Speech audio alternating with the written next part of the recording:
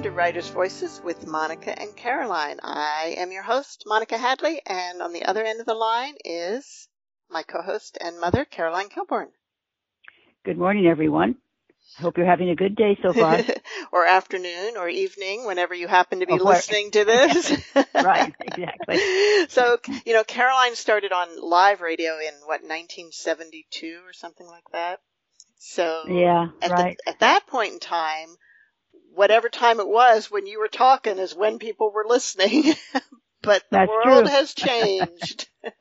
Oh my, has it ever? The world has changed, and in some ways definitely for the better, and in some ways not as much as we wish it would have, and that is a good segue into our book today. So who is our guest, Mom? Well, today we have a very interesting book, and it's really a page turner as far as I'm concerned. And the author is A.D. Nauman. Did I pronounce that right? Yeah. Okay. And she is a Chicago author whose short fiction has appeared in Chicago Quarterly Review, Willow Springs, the Literary Review, and many other journals. And she is an Illinois Arts Council Literary Award recipient whose work has been produced by Stories on Stage and broadcast on NPR. I found that very interesting. And although she's a Midwesterner, she grew up mostly in Tidewater, Virginia. And the book is, oh gosh, Down the Steep. Down the Steep. It's such an unusual title, and I'm going to ask her about that, but yes. I'll let you start. Okay. Welcome to Writers' Voices, A.D. Thank you so much. I'm delighted to be here. So this is a book set in Virginia in the 1960s primarily. Right. And it is about a young girl who adores her father, who's a member of the Klan, but comes to realize that maybe the things he stands for are not all good. And what drew you? Well, let's actually start with Caroline's question, which is Down the Steep. What does that title signify? So Down the Steep is from a Bible verse, and this is the Bible verse in which it's a parable in which a man appears who is possessed by demons, and Jesus comes to him and calls the demons out of the man and sends the demons into a herd of swine, which is nearby. And the swine kind of lose their minds being possessed by this evil and run down the steep or down a steep place. It depends on which version of the Bible you're reading. In one, it's down a steep hill. The swine run down the steep hill and drown themselves in the water at the bottom of the hill. And this is a reference to how I feel racism and sexism and these other kinds of tribal hatreds affect the people who hold them. In other words, if we are racist or Islamophobic or anti-Semitic, any of these sort of tribal hatreds or sexist, it's self-destructive. It's hurting ourselves. And that's where the title came from, is that Bible verse. That's very interesting. Very interesting. Mm-hmm. Yeah. That was going to be my main question. So we start off good. All right. So, A.D., what drew you to write this book? I think the origin story of this book has several different facets, which is interesting. As you mentioned, I did grow up mostly in Tidewater, which is Southeast Virginia. I call myself an accidental Midwesterner. I'm not exactly sure how I ended up in Chicago, where it's very cold, but here I am. Yeah. Every winter I think, why am I here? I'm not sure. So in the book Down the Steep, there are two families. Primarily there are two families. The McCoy family is the main family. They have 4 kids, and that's the family in which the father is a Klansman. The other family is the Swansons, and they are a young couple with 2 young daughters who are, the man is a minister. He's taken a job at the church in this fictitious town. So they are from Minnesota. They're Northerners who come down into the area for a job opportunity. And while they're there, they're trying to be a positive force in the civil rights movement, although they are not, that's not the main focus of their lives. I mean, they're trying to contribute in a positive way, but they don't spend all their time working on the civil rights. They're not issues. Activists. Thank you. That's the word I was striving for. They're quiet activists. Yeah. They're sort of ordinary, quiet activists. Mm-hmm. And that family is actually based on my own family. My father was a minister. My mom grew up in Minnesota, and they moved to this small town in Virginia during the civil rights era.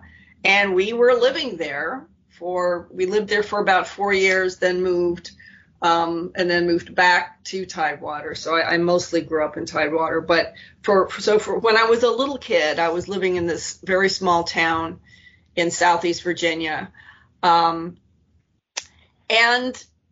so it was, it's a family memory. And every now and then through the years, my mother would say to me, there were Klan members in that church.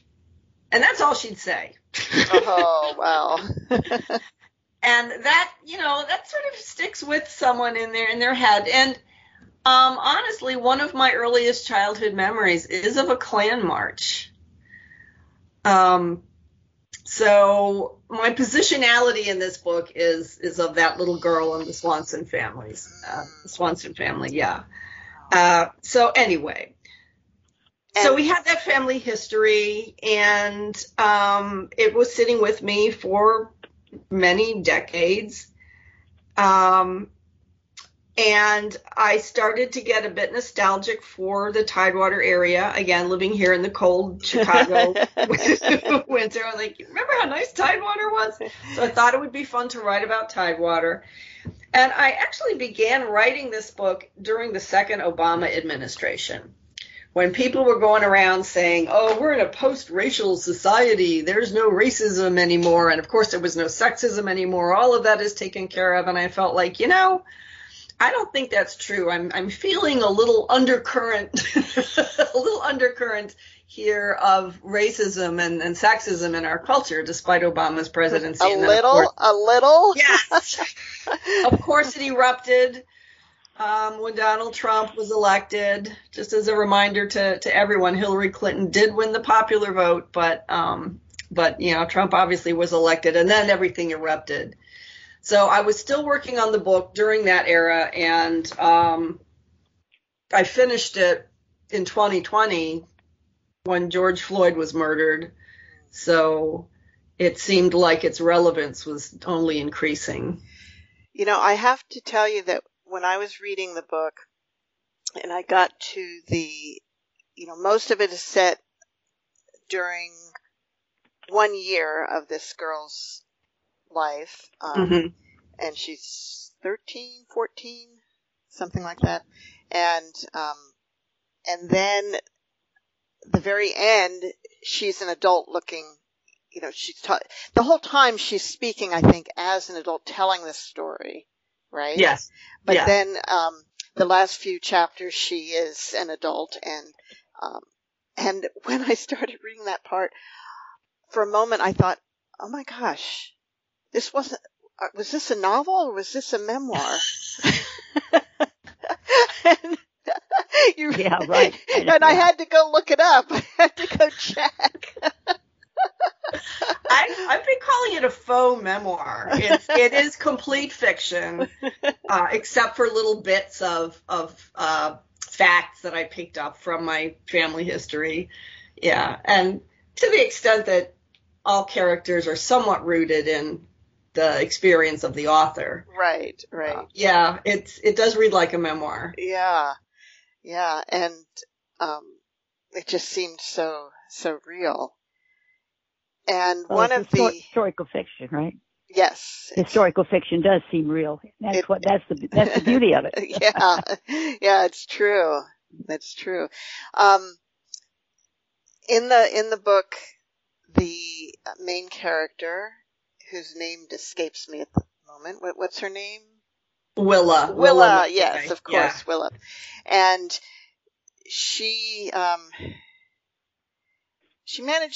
wants to be something other than what is expected of her and what she sees of her mother and the women around her. She wants to grow up and be a journalist and travel the world and do something important with her life. And she's trying so hard to get her father's attention. And why is it such a struggle for her to get her father's attention? Well, it's a struggle because he has in his head this hierarchy of people, and they all have a place in the world, and women and girls are only there to be wives and mothers and serve men. He thinks that women and girls are inferior to men. He thinks they're not as smart, and he has very low expectations. So to him, Willa is a bit of a non-entity. What's important to him is his two sons, and then the older sister, who is so beautiful, can be used to marry up in the social structure of this little town. Yeah. It's interesting to me that, with all the different characters in the book, her friends and her siblings' friends, that the family that her parents are just so enamored with the sister, possibly, being the girlfriend of this boy, they were not nearly as racist as her family was. They were, they probably weren't real, allies. They probably weren't active in the civil rights movement, but they weren't as bigoted. And was that, do you think in those places where the Klan was so prevalent, was it often the lower class whites who were most active in it? I think that the lower income or people lower on that social strata were at greater risk for being that virulent in their racism. That when you think about it, the people at the top of the food chain, which is what this wealthy family, the Dardens, were meant to be, so they're the town swells, basically. They're pretty comfortable and secure in their lives, so they can afford to be a bit more generous. I do not think that I don't. First of all, membership of the Klan does cut across social strata. So you do definitely find, and that was one thing my mom used to talk about when we were living in that town, pointing out that some of the doctors, some business owners were also in the Klan. It was not just the working class or the lower class, but I do think that there is a risk for people of lower income, because traditionally, historically in the U.S., the wealthier of us have manipulated the lower class to focus on the other, rather than to blame pay no attention to us sitting up here at the top of the food chain. The real problem is these brown and black people. So you better make sure to hate them a lot. Yeah. Yeah. Because there have been a few times in history where black and white working class people have banded together, and boy, the upper classes weren't very happy about that. No. And did everything they could to prevent it. And partially by giving favoring one segment just slightly over another. So that, well, I might not have much, but at least I have more than those people. Right. Yeah. Right. And I think if someone feels insecure in themselves, they can use, at least I'm above this group. Yeah. They can use that to help pump up their own sense of self a little bit, which is sad. But it's a phenomenon I've seen a lot. Yeah. Now, one thing that kind of surprised me, but since this is based on your family history, it obviously was true, but that a Southern church would accept a Northern preacher. That's a great point that I thought about a lot. So in reality, this is what it was. So my mother grew up in Minnesota. My father actually grew up in the West. And I found this old article from the newspaper when the church hired him, and they identified him as being from California. So that's a really good point. However, it's not, it was not like it was unheard of. Ministers move around a lot, and the denomination that church in the book is supposed to be isn't evangelical or super conservative. In fact, this predates the evangelical movement as we know it now. It was fairly liberal.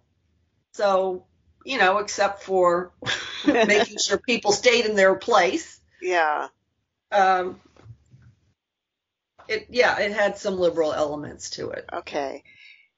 That makes sense. Because I would have to say now that in the South, being from California is worse than being from the North. Yeah.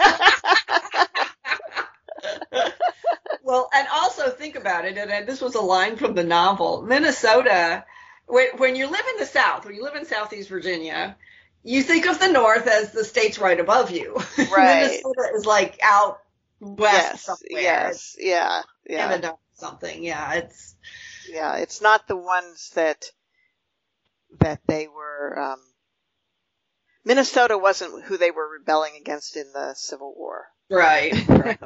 Although, I will say,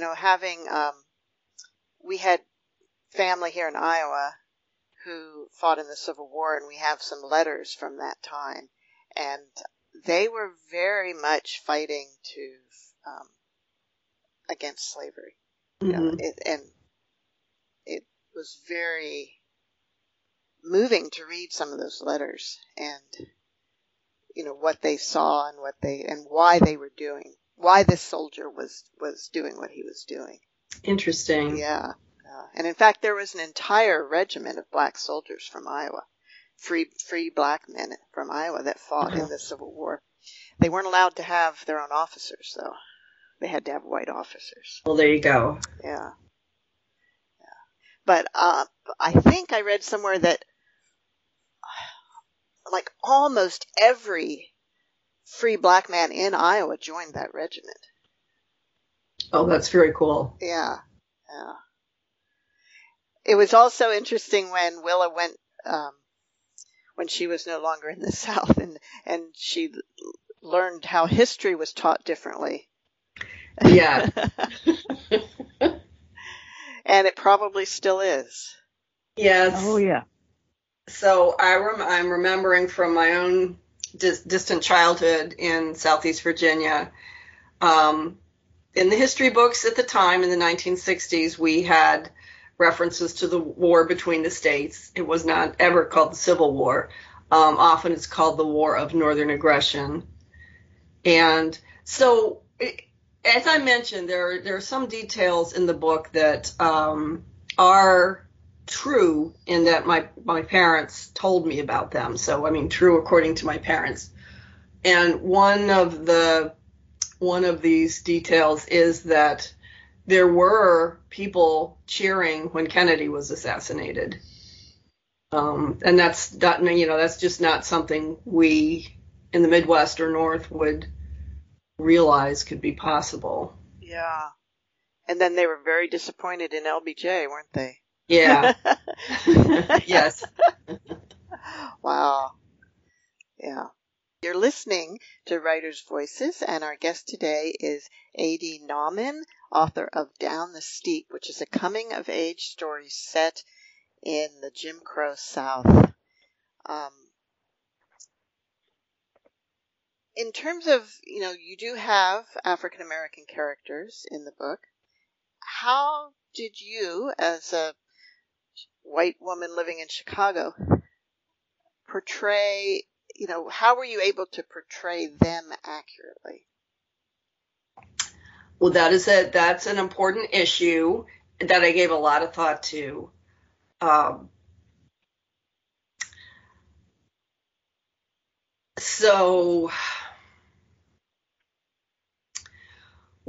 One thing, and it's actually a little bit funny, in creating the character of Daisy, I modeled her on one of my colleagues and friends at the university. I teach at Northeastern Illinois University in the College of Education.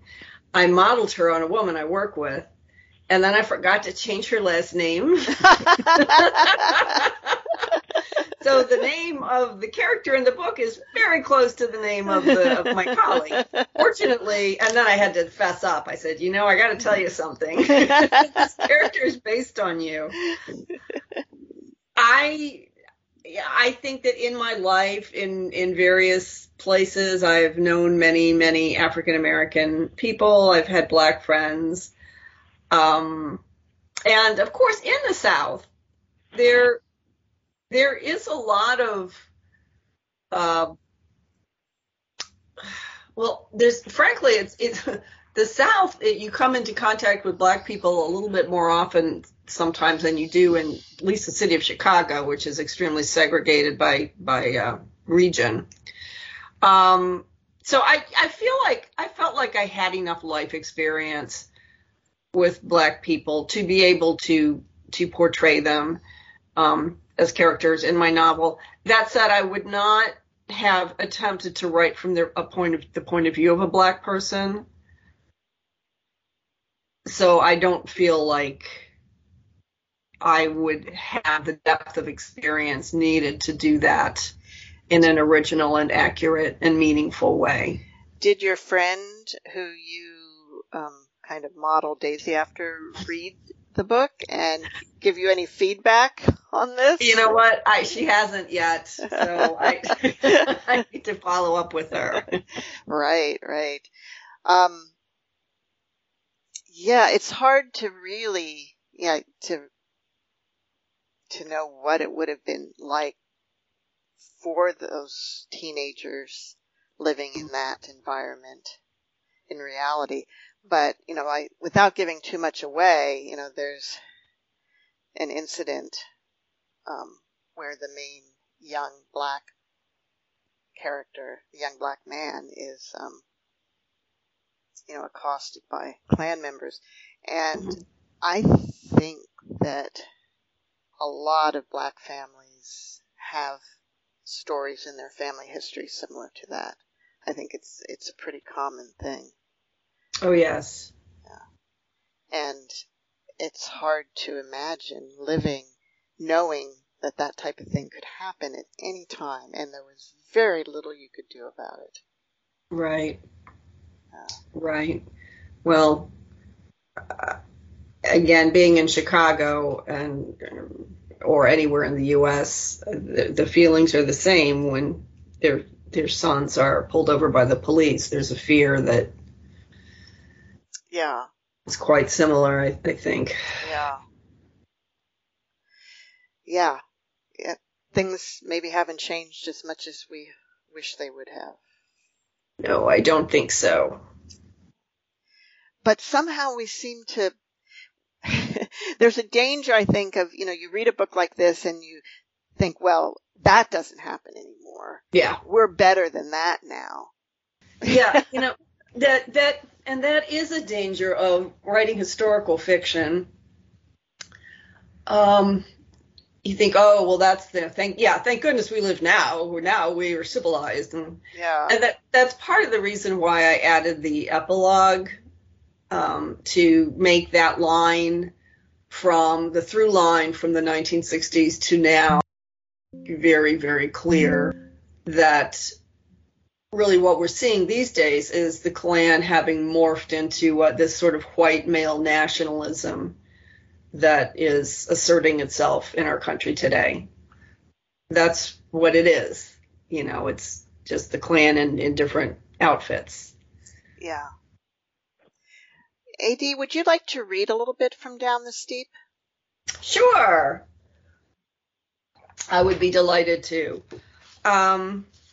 Okay, so I'm going to read a passage. Before I do, just a couple things to set up your listeners. In this passage, Willa, who is the main character, is 13 years old. And again, this takes place in 1963 in a fictitious town in Southeast Virginia. Willa longs to be like her important father. He's her role model, not her mother. But she has just overheard him tell her mother that he thinks Willa, is not very bright. She's devastated by this. She's absolutely devastated. But she hatches a plan. Her plan is to get straight A's in school the next year to prove to her father that she is indeed smart. So she's excited that she has this plan. All right, and the scene I'm going to read is the morning after she overhears her father say this. The next morning, I woke to the sound of my mother calling, "Willa, come here, please." I trotted down the hall to my parents' bedroom, where a pile of clean white clothes formed a pyramid in the center of their bed. I squeezed alongside it and sprawled on the pillows. As usual, my mother had set up the ironing board in front of the window so she could catch glimpses of the outside world. Our magnolia tree was there, its branches quiet in the breezeless heat. I raised myself onto my elbows. My mother unfurled one of my father's shirts, then eyed me, lounging on the bed. "Now you watch me while we talk," she said. "Watch how I'm doing this. See how I'm ironing it flat?" The point of the iron nipped onto and off the collar, darting up and back like a nervous squirrel. "See?" Yes, I felt exhausted. "I see." "You're 13, she huffed. "By now you should be able to iron more than your father's handkerchiefs." "Okay." She glared. My mother was a tall woman, her arms and legs lanky and strong. She had a body designed for farming, though her father owned a butcher shop in their small Ohio town. During the Depression, this had kept him employed, but still at night he'd hidden his knives under his mattress for fear the bankers would break in to repossess them. My mother's childhood had instilled in her a profound fear of spending money. She struggled to stay silent when my father overspent. Last year, he'd wanted to buy the 21-inch RCA Victor color TV in the window of Moorhead's Electronics so we could see Disney's Wonderful World of Color and the tail feathers on the peacock. My mother had to use her feminine wiles to avert the purchase, pointing out that the wood stain would clash with the rest of the furniture.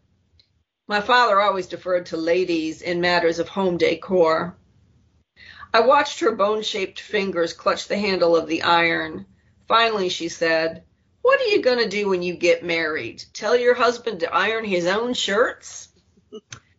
"Yep," I replied, seeing this as the only possible response. "I'll say Ichabod. That'll be his name, Ichabod. Ichabod, I'll say, though I'll probably call him Icky. Icky, I'll say, you'll just have to iron your own shirts because I refuse to learn how." She tried not to smile, but her eyes glittered. I was the only one of us kids who could make her laugh. "Ichabod will leave you," she said. Good riddance, I bellowed. He was a snorer. And I imitated how Ichabod would snore, loud, slurpy, snorting sounds. Be serious. I was serious, but like everyone else, she didn't believe me when I said I never wanted to get married. I wanted to be a career gal, like the women in movies who worked in newsrooms, clacking away at their typewriters with the men. I knew without being told a woman had to choose between career or marriage. You couldn't do both, because what if you neglected your husband?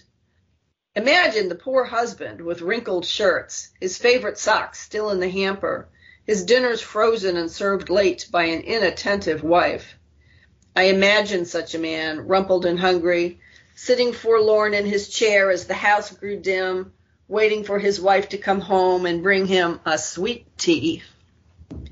She continued, "You won't learn to iron, you refuse to learn to cook. Is this what you wanted to talk to me about?" No. She lifted the shirt, gave it a shake, poked its shoulders one at a time into the arms of a hanger. Another shirt came off the pile and flapped onto the ironing board. You know Reverend Swanson's wife? Yeah? Not really. Reverend Swanson was our new minister, and I didn't pay much attention in church. Did you know Mrs. Swanson has multiple sclerosis? I didn't reply. I didn't even know what that was, though I could tell by my mother's tone it was not good. She said, MS. It's a deadly disease. Oh. They think the move down here caused her some kind of flare-up. She's not doing well. You know she has those 2 little girls. Yeah. So, your father and I are sending you over to help them out a few days a week as our gift to the church. I deflated into the pillows. What? What? To do what? To help out, watch the kids, do some housework.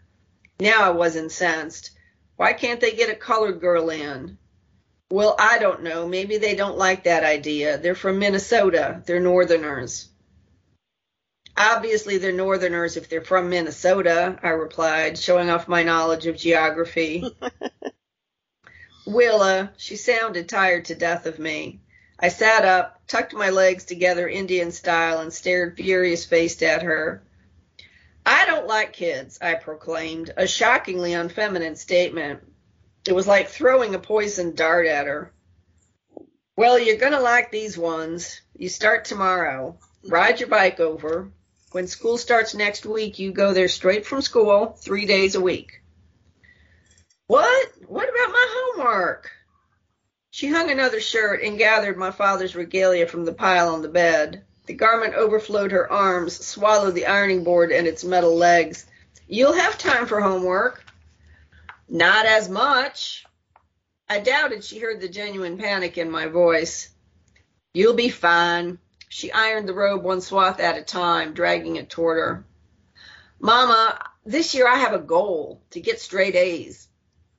Good, she replied without hesitation. You can do it. You're a smart girl.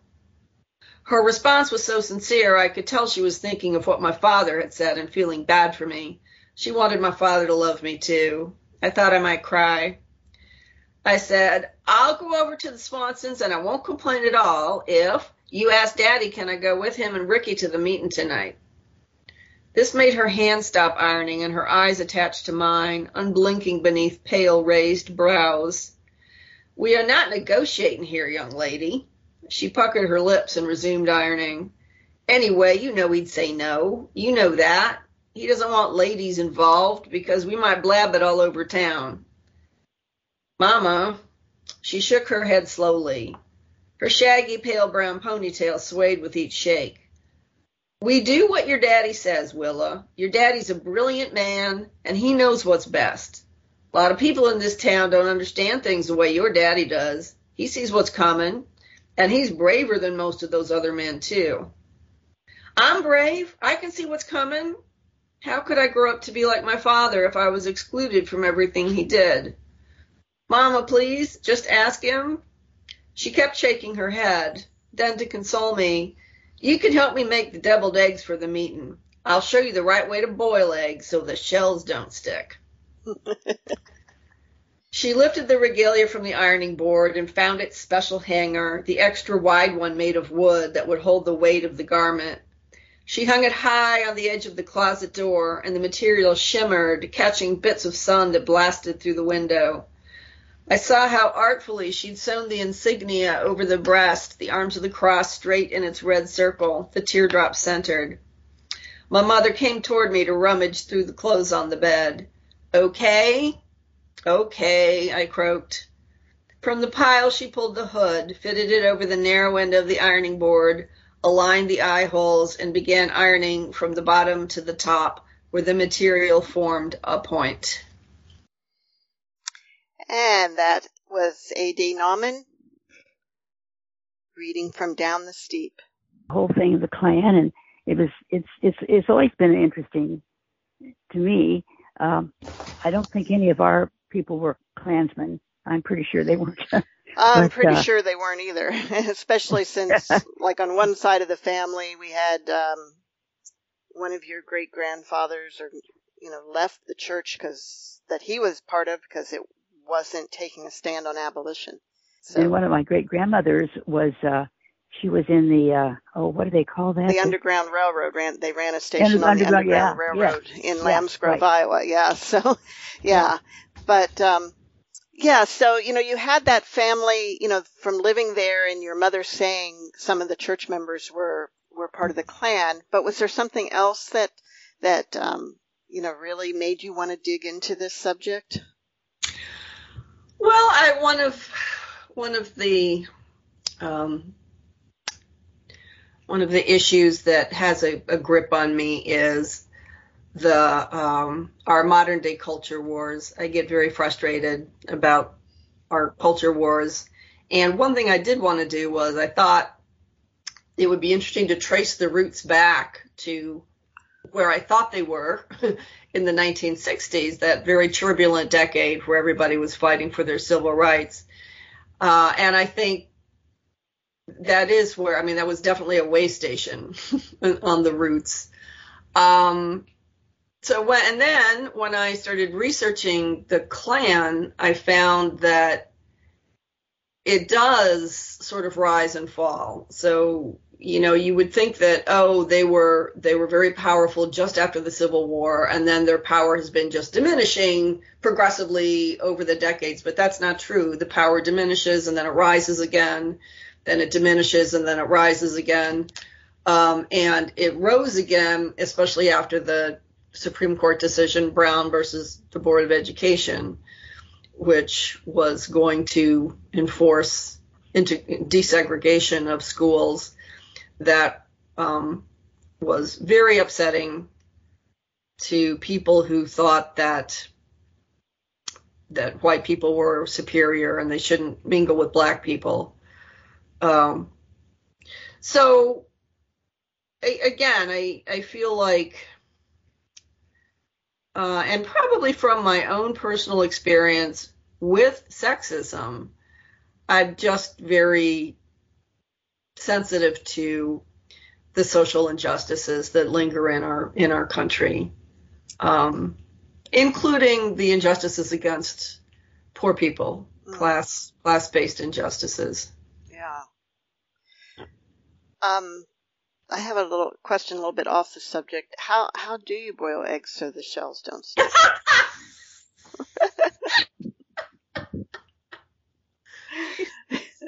I'm not going to answer that.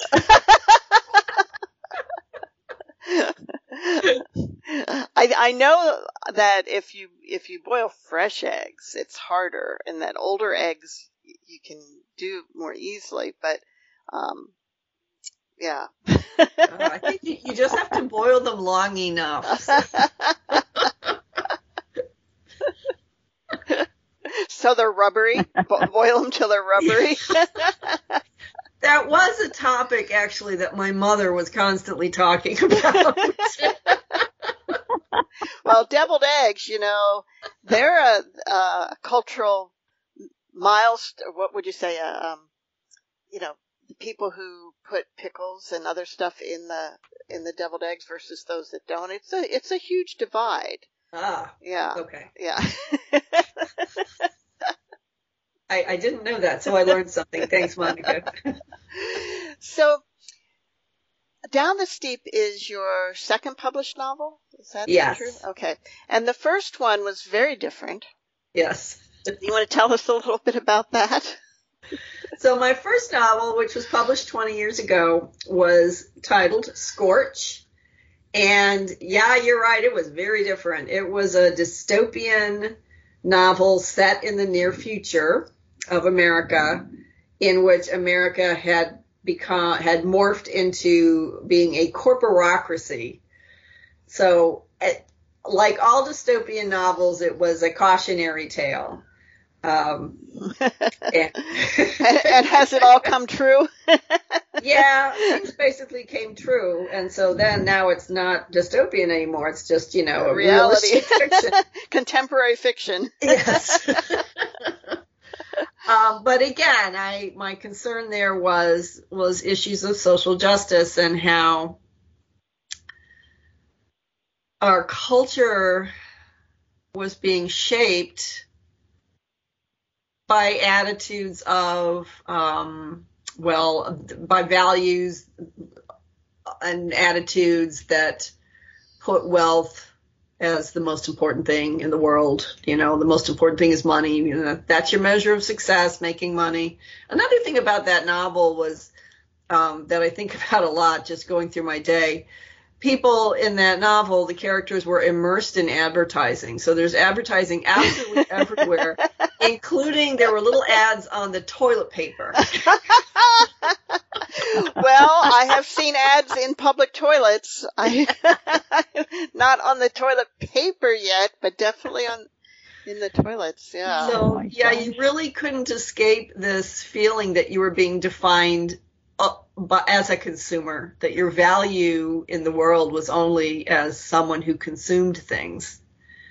And, another thing that happens when we are immersed in advertising, what ads do is make you want something and make you feel like you lack something. So we are being constantly told in our culture today that we're not good enough. We're not slim enough or young enough or we don't have a good enough car. We don't have a big enough house, whatever it is. But it's this bombardment of ways in which we're not good enough. So I think that has an effect on our cultural psyche, on our collective psyche. Yeah, I think about sometimes though, like if that all changed and we weren't producing all this stuff to buy, what would we do? So many jobs, so many businesses are based on producing things that we don't really need. But would we be happy living the simple, like, subsistence life where you only had the stuff that you need? Well, I don't think it's either or. I think it's a continuum. Yeah. I mean, I like stuff too. I have an insane number of fancy little bowls and stuff. I see a lot of posters on your walls. Yes. It's a matter. I think it's a matter of balance. I feel like, that's what that novel about, the fear of losing balance and being tipped into sort of an extreme, an extreme form of capitalism. Okay, and then you've since written a lot of short stories that have been published. Mm-hmm. Why did it take so long to do another novel? Well, it didn't. It took a long time to publish another novel. Ah, okay. So in the 2000s, one of the things I was doing was I had a child. Okay. These things happen. How? I was still writing. What I wasn't doing was spending a lot of time, again, working on connections in the publishing world and submitting. I had fallen off of that. But I wrote a middle grades novel for my daughter when she was in the middle grades. And I did get an agent with that, but she did not sell it. She wasn't able to sell it. And then I wrote a young adult novel when my daughter was a young adult. I think there's a theme here. I think there is. And the agent didn't like that book. So she declined to represent it. And that's when I kind of felt like, okay, well, I'm just going to work on short stories for a while because this is too heartbreaking. But then, yes. And then now my daughter's an adult. So I'm back to writing fiction for adults.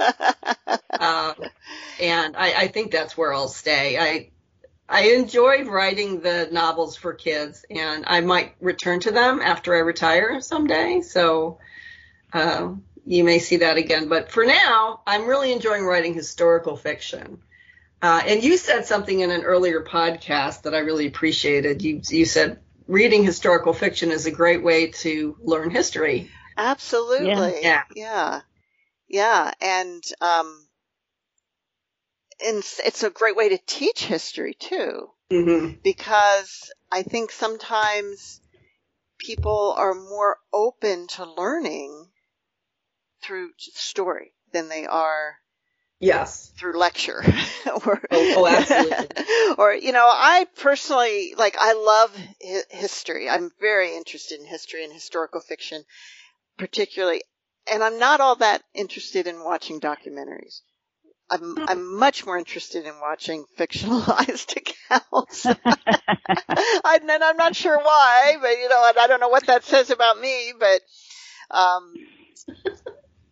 yeah, we learn through story. Absolutely.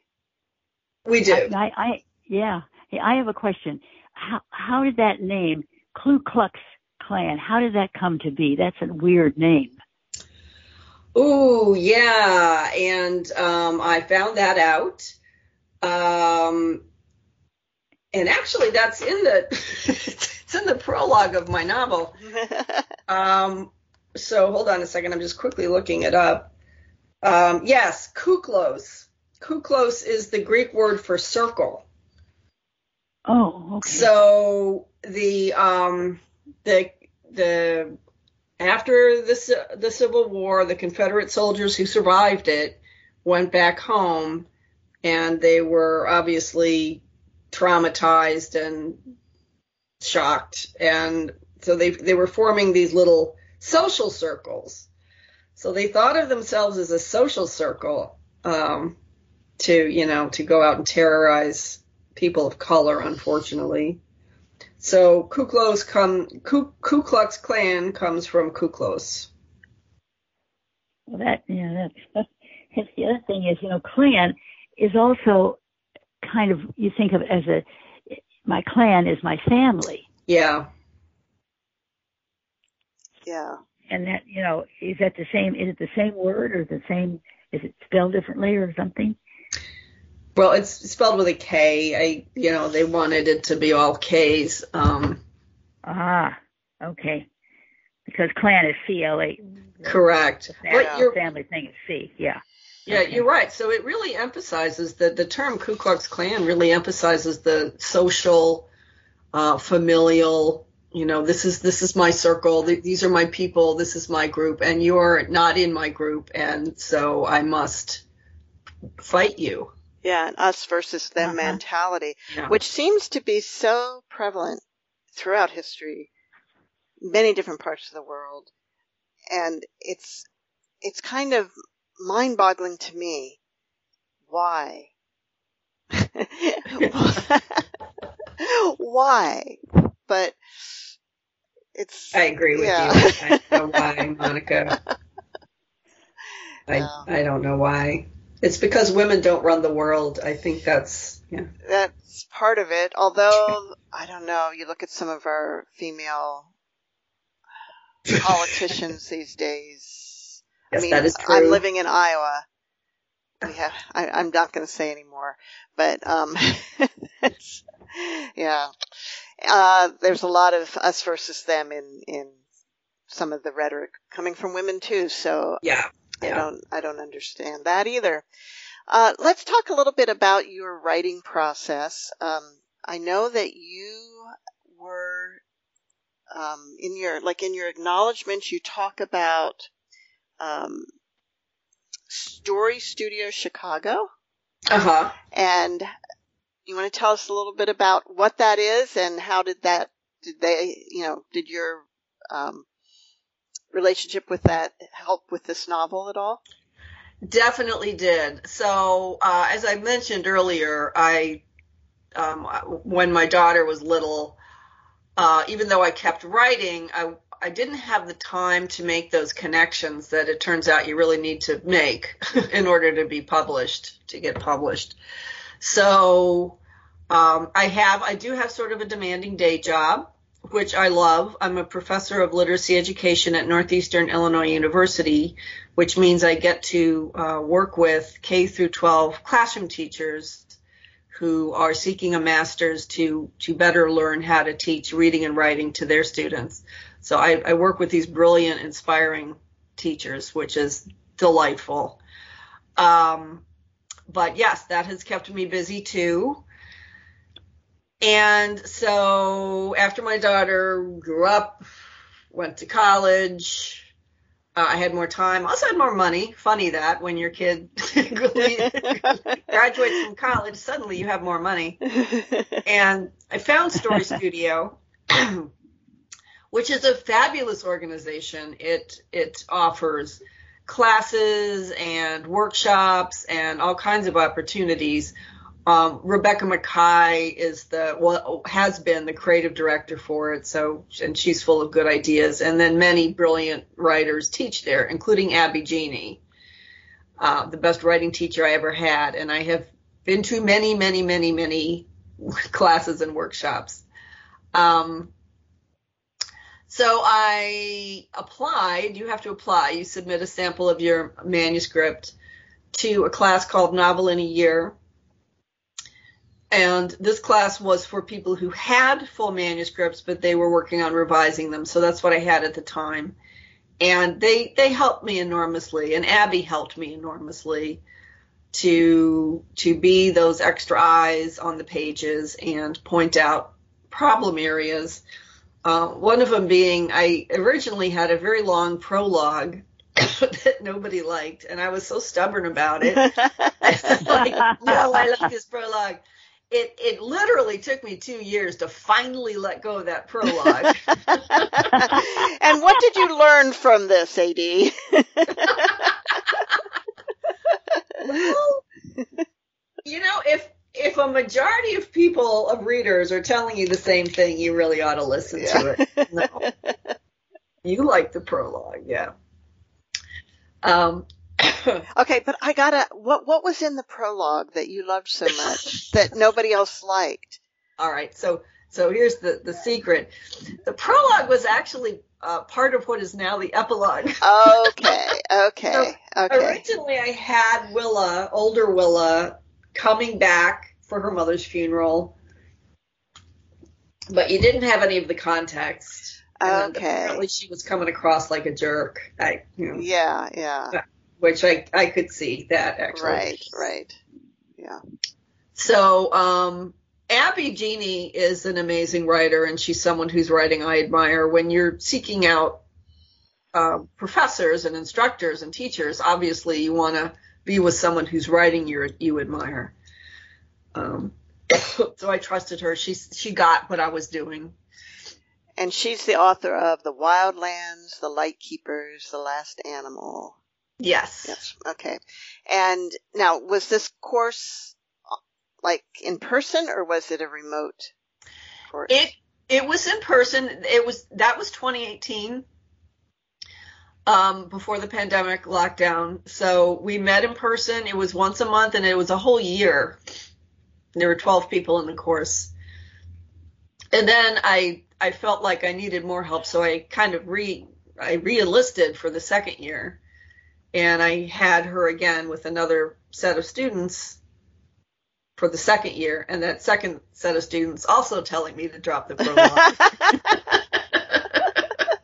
And it finally sunk in. Yes, it finally sunk in. So it was 2020, and obviously we all remember that year, yeah, when I felt like I was finished with the manuscript and started querying agents. So that was really not the best time to be querying agents. Yeah. However, another thing that Story Studio did, so first of all, it connected me with other writers, and that was hugely important because I had become disconnected from a writing community. And they also had lots of workshops on publishing, how to publish. And I learned so much from those workshops and little conferences that they had. It's amazing how, no matter how old you get, there's always more to learn. Oh, yeah. Oh, yeah. Well, we are almost out of time. And so what is next for you, A.D., in terms of writing? I am working on another historical novel, also set in Southeast Virginia. This one set in colonial Williamsburg and during the Great Depression. Okay. Colonial Williamsburg in the Great Depression. Yes. Okay, so, is this also some family history involved in this? Not really, because I'm actually not that old, so. Well, his family history, you can go back a few generations. Yeah. So it's not really, but having lived in that area, I spent a lot of time going to colonial Williamsburg, as a tourist. Yeah. And learning a lot about it. The 1930s was when colonial Williamsburg was being reconstructed. Oh, interesting. Yes. Okay. I've never been, so maybe I'll read your book and get inspired to go. Yeah, I think you should. Hopefully it will be published too soon. All right. So, Caroline, do you have any final words for us? Yes, this one character in the book, Ruth, who is a minister's wife, was very influential in in Willa's life, and she told her, everyone makes mistakes, sometimes bad ones, really bad ones. We just have to learn from them. Forgive yourself, but don't forget, learn from them. So I thought that was a really good advice. And in some ways, the theme of the book. Yeah, really. Yeah. Well, thank you. And thank you for being with us today, A.D. Oh, thank you so much. This was wonderful. And we will see you all next week on Writers' Voices.